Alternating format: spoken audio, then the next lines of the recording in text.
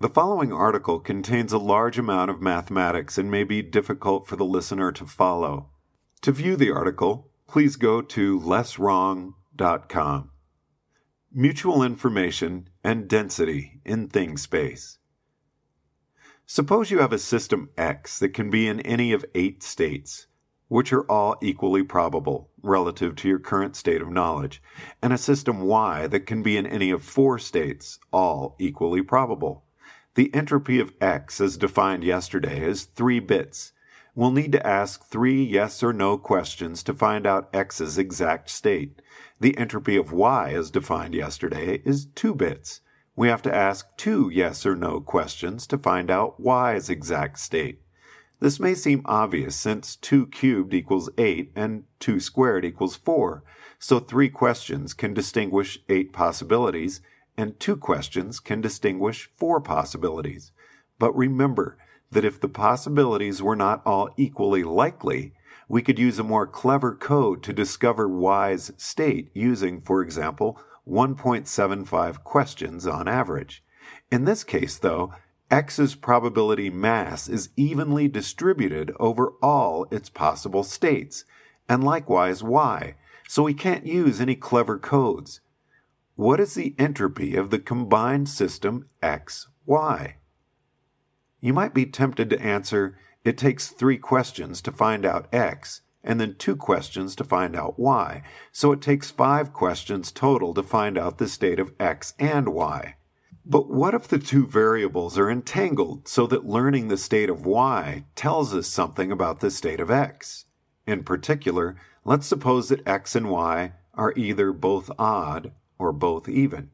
Now if we receive a 3-bit message, ask 3 questions, and learn that X is in state 5, we know that Y is in state 1 or state 3, but not state 2 or state 4. So the single additional question, is Y in state 3? Answered no, tells us the entire state of X, Y. X equals X base 5, Y equals Y base 1, and we learn this with a total of 4 questions.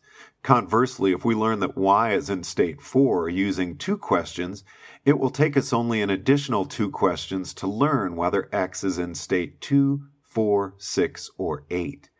Again, 4 questions to learn the state of the joint system. The mutual information of 2 variables is defined as the difference between the entropy of the joint system and the entropy of the independent systems. I, X, semicolon Y, equals H times X plus H times Y minus H times X, Y. Here is 1 bit of mutual information between the 2 systems. Learning X tells us 1 bit of information about Y, cuts down the space of possibilities from 4 to 2, a factor of 2 decrease in the volume, and learning Y tells us 1 bit of information about X, cuts down the possibility space from 8 to 4. What about when probability mass is not evenly distributed? Yesterday, for example, we discussed the case in which Y had the probabilities 1/2, 1/4, 1/8, 1/8 for its 4 states. Let us take this to be our probability distribution over Y, considered independently. If we saw Y without seeing anything else, this is what we'd expect to see. And suppose the variable Z has 2 states, 1 and 2, with probabilities 3/8 and 5/8, respectively. Then, if and only if the joint distribution of Y and Z is as follows, there is 0 mutual information between Y and Z. Z base 1, Y base 1, 3/16. Z base 1, Y base 2, 3/32. Z base 1, Y base 3, 3/64. Z base 1, Y base 3, 3/64. Z base 2, Y base 1, 5/16. Z base 2, Y base 2, 5/32. Z base 2, Y base 3, 5/64. Z base 2, Y base 3, 5/64. This distribution obeys the law probability YZ equals probability Y, probability Z. For example, probability Z base 1, Y base 2 equals probability z base 1 probability y base 2 equals 3/8 times 1/4 equals 3/32. And observe that we can recover the marginal independent probabilities of y and z just by looking at the joint distribution. Probability y base 1 equals total probability of all the different ways y base 1 can happen equals probability z base 1 y base 1 plus probability z base 2 y base 1 equals 3/16 plus 5/16 equals 1/2. So just by inspecting the joint distribution, we can determine whether the marginal variables y and z are independent. That is, whether the joint distribution factors into the product of the marginal distributions, whether for all y and z, probability yz equals probability y, probability z. This last is significant because by Bayes' rule, probability y base I z base j equals probability y base I probability z base j. Probability y base I z base j over probability z base j equals probability y base I. Probability y base I over z base j equals probability y base I. In English, after you learn z base j, your belief about y base I is just what it was before.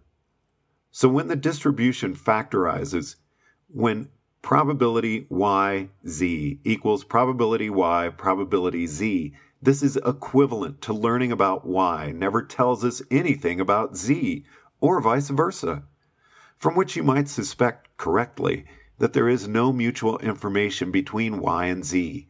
Where there is no mutual information, there is no Bayesian evidence, and vice versa. Suppose that in the distribution yz above, we treated each possible combination of y and z as a separate event, so that the distribution yz would have a total of 8 possibilities, with the probabilities shown, and then we calculated the entropy of the distribution yz the same way we would calculate the entropy of any distribution. 3/16 log base 2 times 3/16 plus 3/32 log base 2 times 3/32 plus 3/64 log base 2 times 3/64 plus ... plus 5/64 log base 2 5/64. You would end up with the same total you would get if you separately calculated the entropy of y plus the entropy of z. There is no mutual information between the two variables, so our uncertainty about the joint system is not any less than our uncertainty about the two systems considered separately. I am not showing the calculations, but you are welcome to do them, and I'm not showing the proof that this is true in general, but you are welcome to Google on Shannon entropy and mutual information. What if the joint distribution doesn't factorize? For example, z base 1 y base 1 12/64, z base 1 y base 2 8/64, z base 1 y base 3 1/64, z base 1 y base 4 3/64, z base 2 y base 1 20/64, z base 2 y base 2 8/64, z base 2 y base 3 7/64, z base 2 y base 4 5/64. If you add up the joint probabilities to get marginal probabilities, you should find that probability of y base 1 equals 1/2, probability z base 1 equals 3/8, and so on. The marginal probabilities are the same as before, but the joint probabilities do not always equal the product of the marginal probabilities. For example, the probability z base 1 y base 2 equals 8/64, where probability z base 1 probability y base 2 would equal 3/8 times 1/4 equals 6/64. That is, the probability of running into z base 1 y base 2 together is greater than you'd expect based on the probabilities of running into z base 1 or y base 2 separately, which in turn implies probability of z base 1 y base 2 is greater than the probability of z base 1, probability y base 2. Probability z base 1 y base 2 over probability of y base 2 is greater than probability of z base 1. Probability z base 1 over y base 2 greater than the probability z base 1. Since there's an unusually high probability for probability z base 1 y base 2, defined as a probability higher than the marginal probabilities would indicate by default, it follows that observing y base 2 is evidence which increases the probability of z base 1, and by a symmetrical argument, observing z base 1 must favor y base 2. As there are at least some values of y that tell us about z, and vice versa, there must be mutual information between the two variables, and so you will find, I am confident though I haven't actually checked, that calculating the entropy of yz yields less total uncertainty than the sum of the independent entropies of y and z. H times yz equals h times y plus h times z minus I, y semicolon z, with all quantities necessarily non-negative. I digress here to remark that the symmetry of the expression for the mutual information shows that y must tell us as much about z on average as z tells us about y. I leave it as an exercise to the reader to reconcile this with anything they were taught in logic class about how, if all ravens are black, being allowed to reason raven X is black X doesn't mean you're allowed to reason black X is a raven X. How different seem the symmetrical probability flows of the Bayesian from the sharp lurches of logic, even though the latter is just a degenerate case of the former. But, you ask, what has all this to do with the proper use of words? In empty labels and then replace the symbol with the substance, we saw the technique of replacing a word with its definition, the example being given, all, set, mortal, not feathers, bipedal, are mortal. Socrates is a set, mortal, no feathers, bipedal, therefore Socrates is mortal. Why then would you even want to have a word for human? Why not just say Socrates is a mortal, featherless biped? Because it's helpful to have shorter words for things that you encounter often.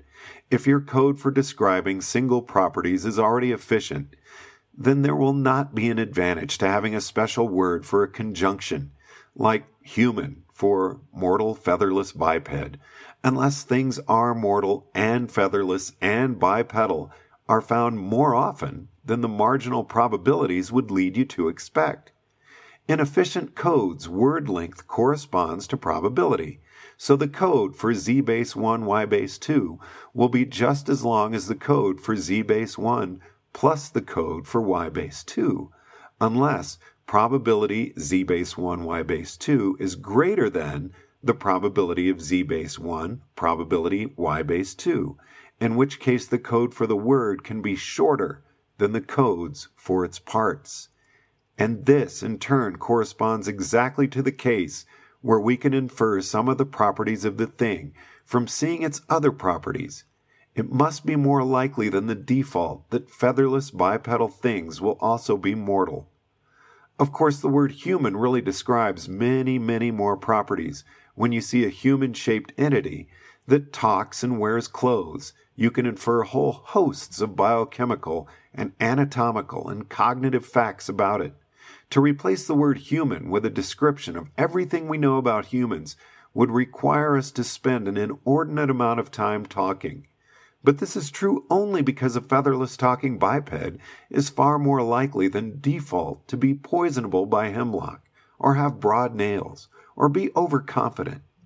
Having a word for a thing rather than just listing its properties is a more compact code precisely in those cases where we can infer some of those properties from the other properties, with the exception perhaps of very primitive words like red that we would use to send an entirely uncompressed description of our sensory experiences. But by the time you encounter a bug or even a rock, you're dealing with non-simple property collections far above the primitive level. So having a word, Wigan, for green-eyed, black-haired people is more useful than just saying green-eyed, black-haired person, precisely when, 1. Green-eyed people are more likely than average to be black-haired, and vice versa, meaning that we can probabilistically infer green eyes from black hair, or vice versa. Or, 2. Wigans share other properties that can be inferred at greater than default probability. In this case, we have to separately observe the green eyes and black hair. But then, after observing both these properties independently, we can probabilistically infer other properties, like a taste for ketchup. One may even consider the act of defining a word as a promise to this effect, telling someone, I define the word Wigan to mean a person with green eyes and black hair. By Grishian implication, asserts that the word Wigan will somehow help you make inferences, shorten your messages.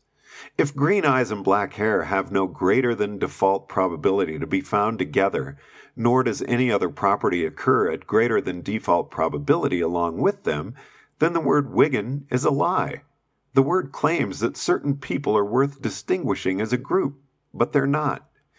In this case, the word Wigan does not help describe reality more compactly. It is not defined by someone sending the shortest message. It has no role in the simplest explanation. Equivalently, the word Wigan will be of no help to you in doing any Bayesian inference. Even if you do not call the word a lie, it is surely an error.